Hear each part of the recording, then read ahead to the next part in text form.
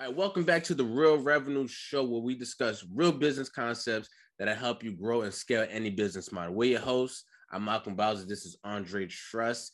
And today we're going to talk about income-producing activities versus non-income producing activities. Dre, how are you doing, my brother? I'm doing well, man. We coming off my birthday episode. I'm riding on a high. That was a real good one, man. I feel good. There's some good reception on that. I like it. I felt like I was able to get my point across. Yeah. Really show the growth that I've kind of experienced over some time. So I'm riding that high into this week. Everything is rolling. I feel pretty good, and everything is rolling. I can't complain about it. How's business going? It's good, man. I can't complain. I can't talk about it. I can't talk about it. But might be looking to do a little bit more. Just a little bit more in the area in this year, coming along. So I'm not going to say it too much. I can't spoil some things. Yeah. Still got a lot of documentation that, I'm going through. Still got a lot of stuff that I'm working on. And at the end of the tunnel, bro, you might see something big out of me, but I can't reveal that yet. I don't like to reveal the information too early. What about you? Same, bro. We're coming close to making a decision, like a big financial decision for our business, that I think will catapult us even further to what we're trying to do.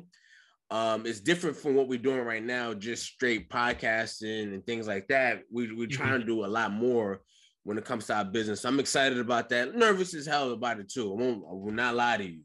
And it's going to take even more work from us as well, which is another thing that always kind of discourages people. Like, they get to a project or something like that, they get to building something, and then they get to the point where it's almost done. You can release it to the people, and then you realize that you have even more work to do, and that kind of discourages people. But I'm kind of excited. I mean, I'm excited for the game. You know what I mean? Seeing what works, seeing what doesn't. I'm excited for just building. You know what I mean? I'm excited for it too, brother. Yeah. You know what I'm saying? When this hits the streets, a lot of things are gonna change. I agree. I think so too. A lot of things are gonna change. I'm very excited for it. Matter of fact, I'm not even gonna say that. Yeah. I'm not gonna ruin that on your end either. Soon. So, income producing activities. When you think of those three words, what comes to your mind first?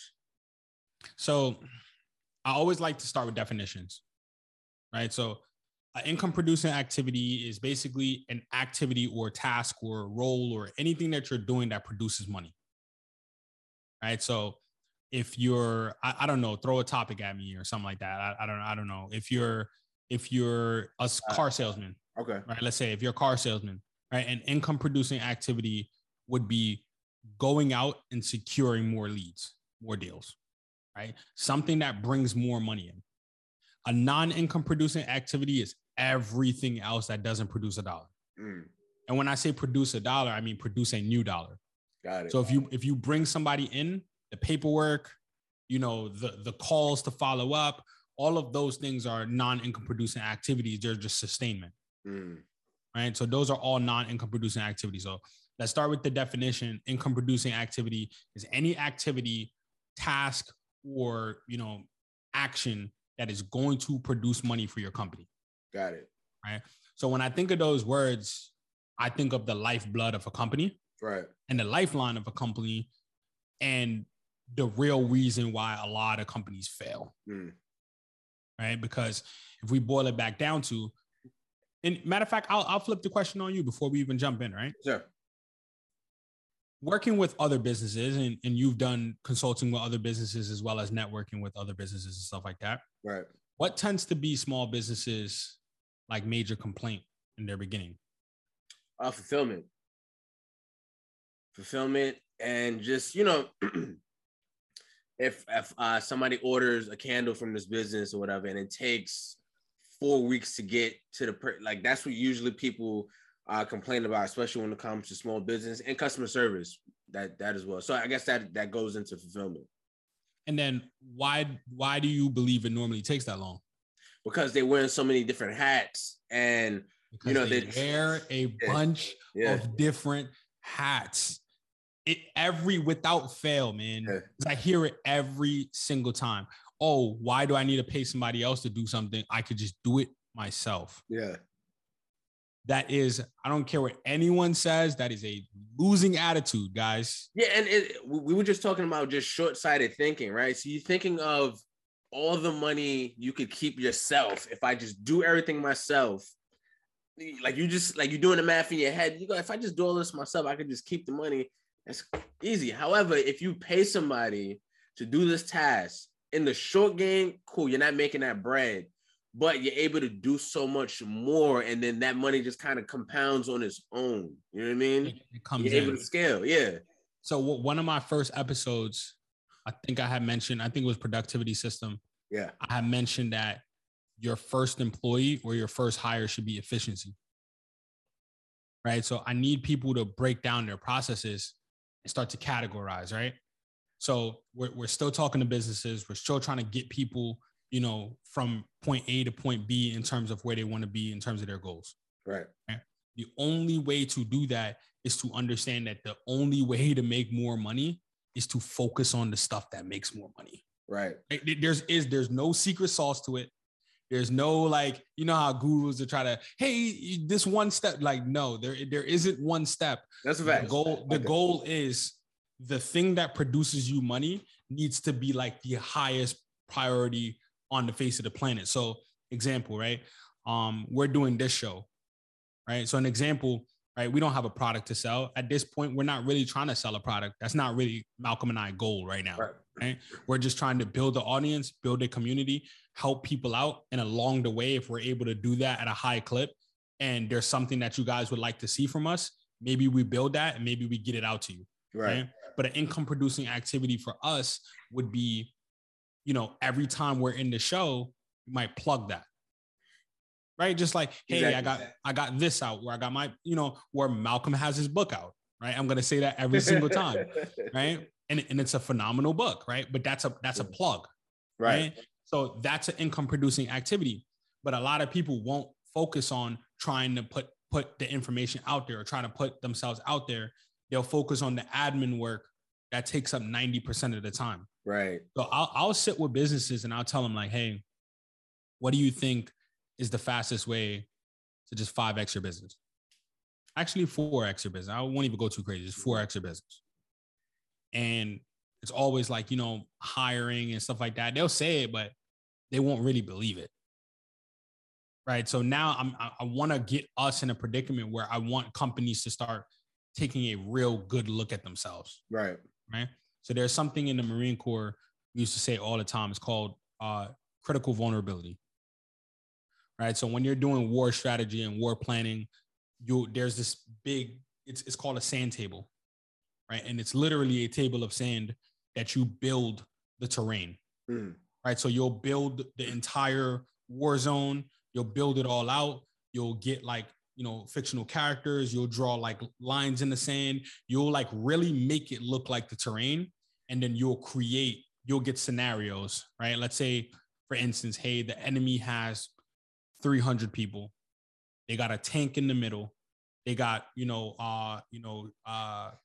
machine guns on this, these locations, and they got like weapons cache, right? How do you solve this problem? Find me the critical vulnerability, right? Critical vulnerability is the thing that the opposite opponent cannot do without. Got it. That means that if you take the critical vulnerability away, it's only a matter of time before the rest of it disseminates. Right. So if you look at any war movie or anything, the first person they try to kill in battle is to do with the radio. Right. Because if you can't communicate, if there's no strategy, if there's no plan, then everybody's going to be on their own accord. Now we can separate, divide, and conquer. Right. So with the critical vulnerability, let's say, for example, there's the tank in the middle, right? Right. The tank can kill 30 people with one round, and they have 700 rounds of it. Right. Right. The machine guns, it's tough, but the tank is probably a little bit more dangerous than the machine guns. The machine guns is tough, but the tank is a little bit more dangerous, right? So if we focus on taking out the tank, their strategy changes. We have to revamp. And our end, a lot of business owners are the tank, right? the moment they get taken out, every single thing about it is done. And I mentioned this in one of our earlier episodes, and I wanted to have this as a standalone episode because it's so important.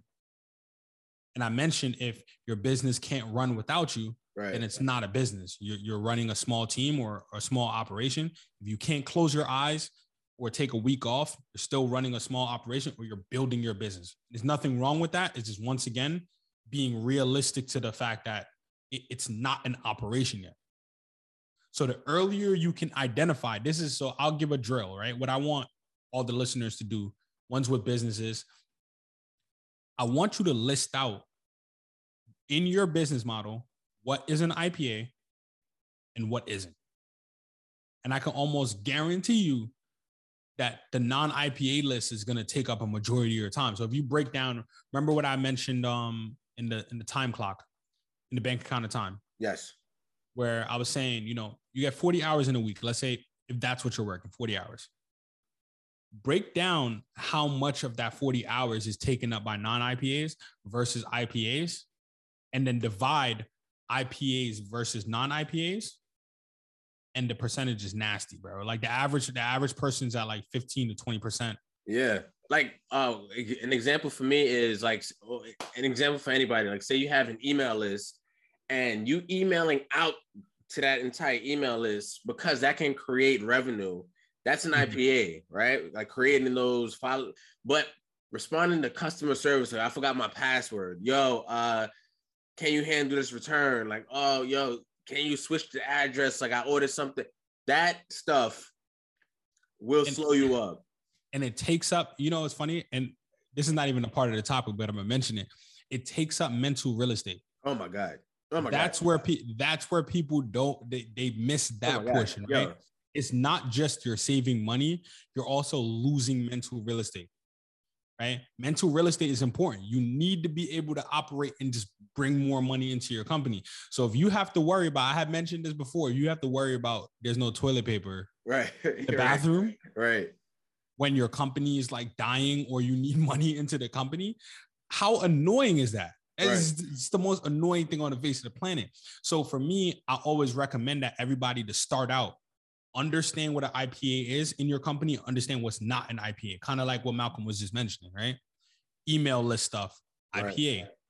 Responding to customer service, though it helps with retention and though it helps with good reviews and stuff like that, is not generating new money to your company. Right. So that needs to get delegated. That needs to be systemized. And even if you get a virtual assistant, right, and that virtual assistant is then now, once a week they go through and clean up those. And even if you put 72-hour turnaround, why do you think companies do that? By the way, is because they have somebody whose job is to go in there and try to clean it up within 72 hours. And I was like, that's another point I was actually going to mention, because like a lot of people, they set like real tough standards on themselves without really realizing it. Like, we get back to you like within an hour, like, and it's just you and somebody else that like you that sounds great, but you're bugging. You know what I'm saying? Like, it interrupts workflow. It does so much. Like people, because like say if I have like a physical product, right, that I'm selling to my audience or something like that, people think you're competing with Amazon, who has literally thousands of warehouses with hundreds of thousands of employees, hundreds of thousands of trucks out all 24/7 making these deliveries and stuff like that. That's who you're competing with. So you think, Amazon Prime got that out in 3 days. Like, I got to get this out in 3 days as well. No, you don't. Not at all. You don't. You're setting yourself up for failure, honestly. So that's why in the beginning, I'd rather you guys tailor your schedule to making more money. Tailor the schedule to that and give it. It sucks. I know it does, right? In the beginning, give up the money early to create systems and get a virtual assistant. It doesn't have to be physical. We're in the day and age now. I'm actually in the process. I didn't even tell you, but my assistant is an absolute monster. I sat down with her and I'm like, it's nice. I love having you as my assistant, but also I feel like you're outgrowing this role. I think it's your turn. Yeah. So she's launching her virtual assistant company. Worked with her hand to hand on that, and she already has like 10 clients. She's rolling, and it's been like like a week and a half, and she's like, "Oh, this works," and I'm like, "Yeah, yeah." You've been with me for 3.5 years, right? By my side, she knows everything about business that I know. It was like what was it? Mr. Miyagi when he's like, "Wax on, wax off." So then I was like, "Hey, wax on," and it was like, "Oh wow, like I know what I'm doing with business." Right. She's very qualified, so I'll probably plug her in at some point. I think that'd be pretty dope. Definitely. But even if you're going with a virtual assistant, right? There's an opportunity there to just get things off your plate, because it only weighs you down. It stresses you out. You're forgetting about the little tedium that doesn't matter, right? So everybody knows about the Pareto principle, right? It's like 80% of results come from 20% of work, right? But now imagine if that 20%, you can then multiply that by 5. That's how you 5x your revenue. Right. It's like, well, if you're sending out 1 email, maybe you're able to send out 2, 3, 4, 5. Right? If you're only getting 10 emails a day because you can only spend 1 hour, if you can spend 5 hours, then you can get 50 emails. Right. Right. And that's not far-fetched to believe those things. But the more you outsource things and the more you get it off of your plate, man, the more you can focus on IPAs, income producing activities. So when I was coaching realtors, one of the things that I used to tell them is that, hey, you should start off with a TC. They're like, or a transaction coordinator. I'm sorry, I forgot. I just assumed everyone would know. Or a transaction coordinator, which is like an assistant. Gotcha. So most realtors are like, no, I can't afford one right now. I can't have them take $500 to $700 out of my deal.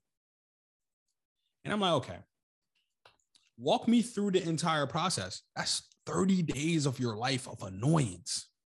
That just could be handed off for $500. And that 500, so you'd rather make the full 3,000, do 1 deal in that month because of how much tedium it takes and the annoyance and like the burnout, or take 2,500 but do 5 deals. That's 7,500. You beat that 3,000 without having to do as much work. Right. But the short-sightedness of like the inability to see the future. That's why I tell everybody with Excel sheets and planning and organizing and trying to understand where you're at and where you want to be. Because how can you hit the target? You don't know where the target is at. Right. So now I'm at the point now where I'm trying to express this more and more to people that I can't even go into the high level stuff because you need to focus on the basics. And the basics is automation. I mentioned this on one of the episodes where one of my buddies was baffled that I'm not at the restaurant. He's like, yo, it's your restaurant. You're never there. Why would I be there? If I have to be there every day, that means I failed. Right. Right. Right. I failed. If I have to be there every minute of every day, that means that I failed on the project. Right. I'm not a chef. I have a wonderful chef there. Right. Right. And because I'm not a chef, that's the specialty role.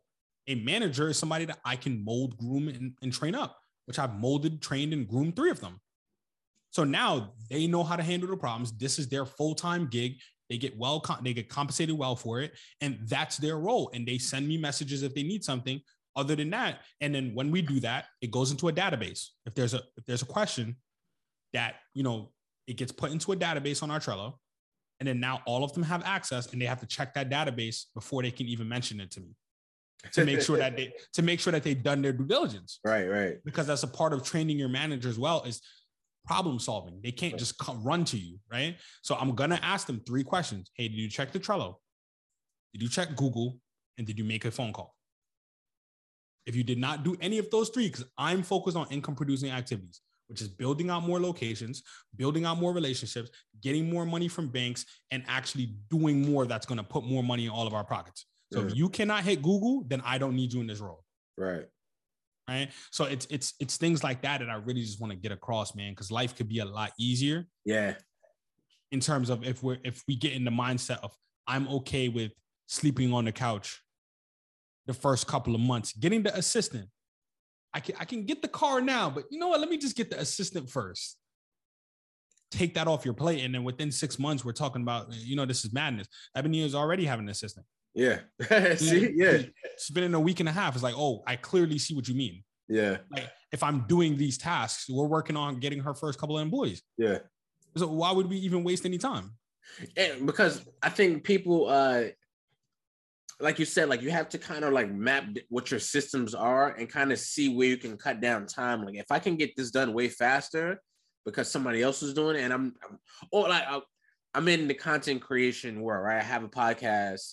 I have, I used to have a blog, but YouTube channel and stuff like that. If we had somebody, which we're working on, if we had somebody to edit our videos, to chop them up into clips once we're done, that could take way more time away from me actually doing it, and I can spend more time actually creating more content.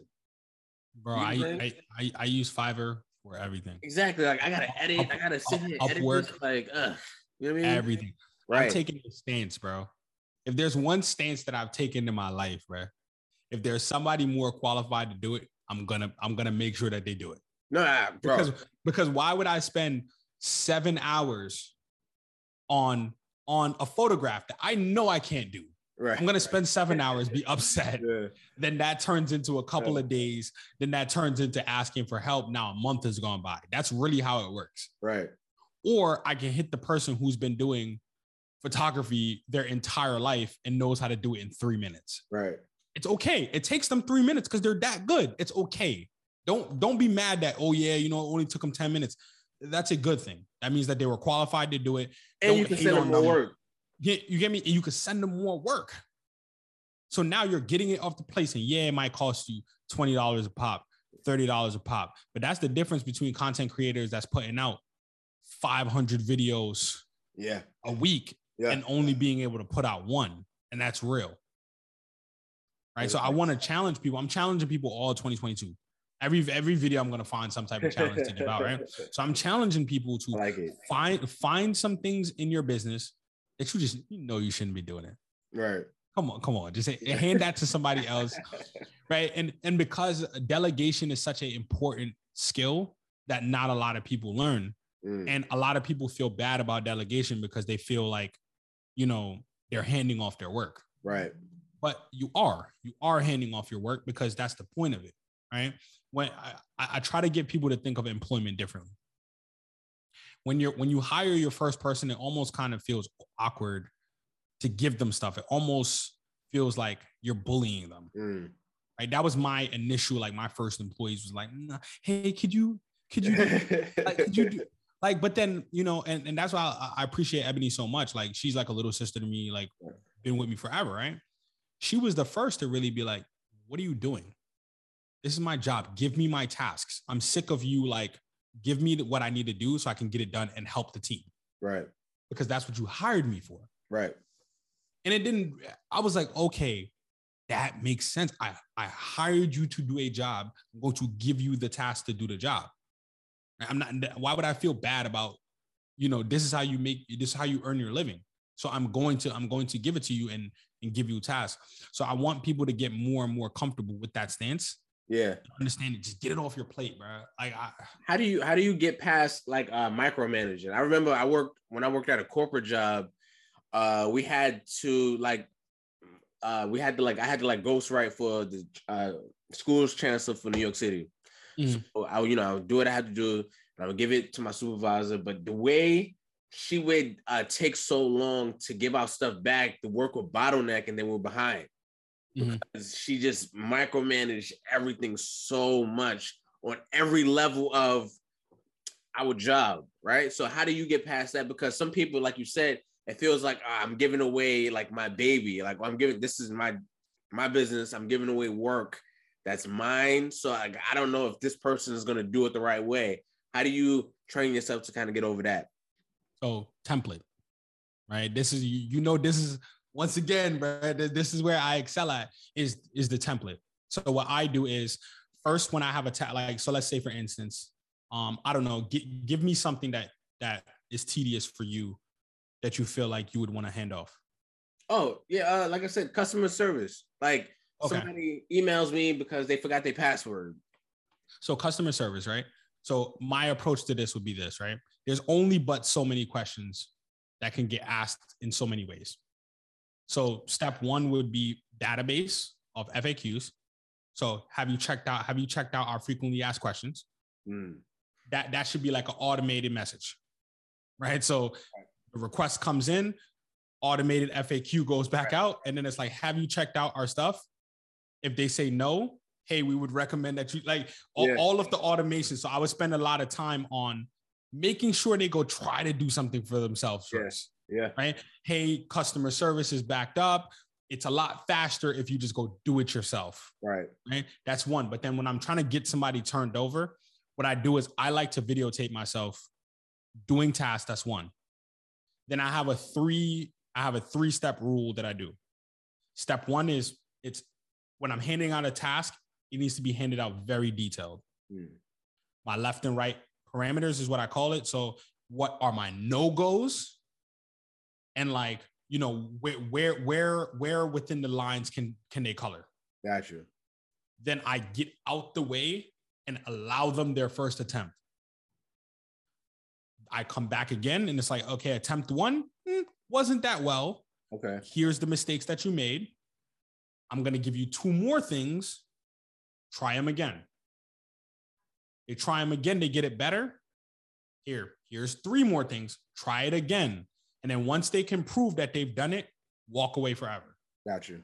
I walk away from forever. I'm never going to look back at it again. I walk away from ever. They already proved that they could do it. Right. But you got to allow people to make the mistakes and then give them, because everybody has to, you were new at it at some point. I was new at the thing at some point. So we have to give people the left and right lateral limits to also be creative because they might have a better way. That too. Right. So what I do is, example, let's say I want to build a couch. I'm not going to give you an instruction manual on how to build a couch. I'm going to say I want a brown, comfortable couch that is 4 feet long and looks modern. Right. Whatever you come up with now, as long as it fits those parameters, is technically correct. Right. Because it fits those parameters, it could be a million different variations of the same couch. Right. But at least now I'm giving you opportunity to be creative, stand on your own and do your own thing. Like I don't micromanage any of my employees, any of them. I mind my business. I'll give them tasks. I just get out the way. And now if they don't get it done, that's a whole different story. Right. But yeah, man. So if I had to just reiterate from that standpoint, it's like, I just want to walk away. I just want to be able to hand it off, allow them to be creative, allow them to get into that space and allow them to actually think for themselves and be able to walk away so that I can focus on what matters the most, which is income producing activities and making money for the company. Everything that's not that should not be on your plate. So, I mean, if I had to leave them with that, bro, I think that'd be, I think that's where I'd want to, push for them to get off at. I like it. And as you like you said before, we've had this conversation, me and you specifically privately, about even areas of my business where he was like, you don't have to be doing that. Get somebody to be doing that. So right now we're in the process of getting some actual virtual assistants, the ones you actually recommended. So that's super dope. With that being said, guys, don't forget to heed Andre's challenge to take away as much activity that does not produce you any income as possible. And, try to cut down your workload to where, especially if it doesn't benefit you or your business, it can't help you grow, because short-sighted wise, you might be losing money, but the long game is, and I guess as a business owner, that's what you're playing anyway, whether you know it or not, you're playing a long game, and that'll help you out in the long run a lot. And I'm a testament, like some of the stuff that I just don't do anymore, and I'm able to free up my time to be more creative and to just be more productive, helped out so much. So with that being said, this is the Real Revenue Show. Don't forget to like, share, and subscribe. If you're listening via audio, Apple Podcasts, Google Podcasts, don't forget to leave us a rating and a comment. We will greatly appreciate it. With that being said, I'm Malcolm. This is Andre.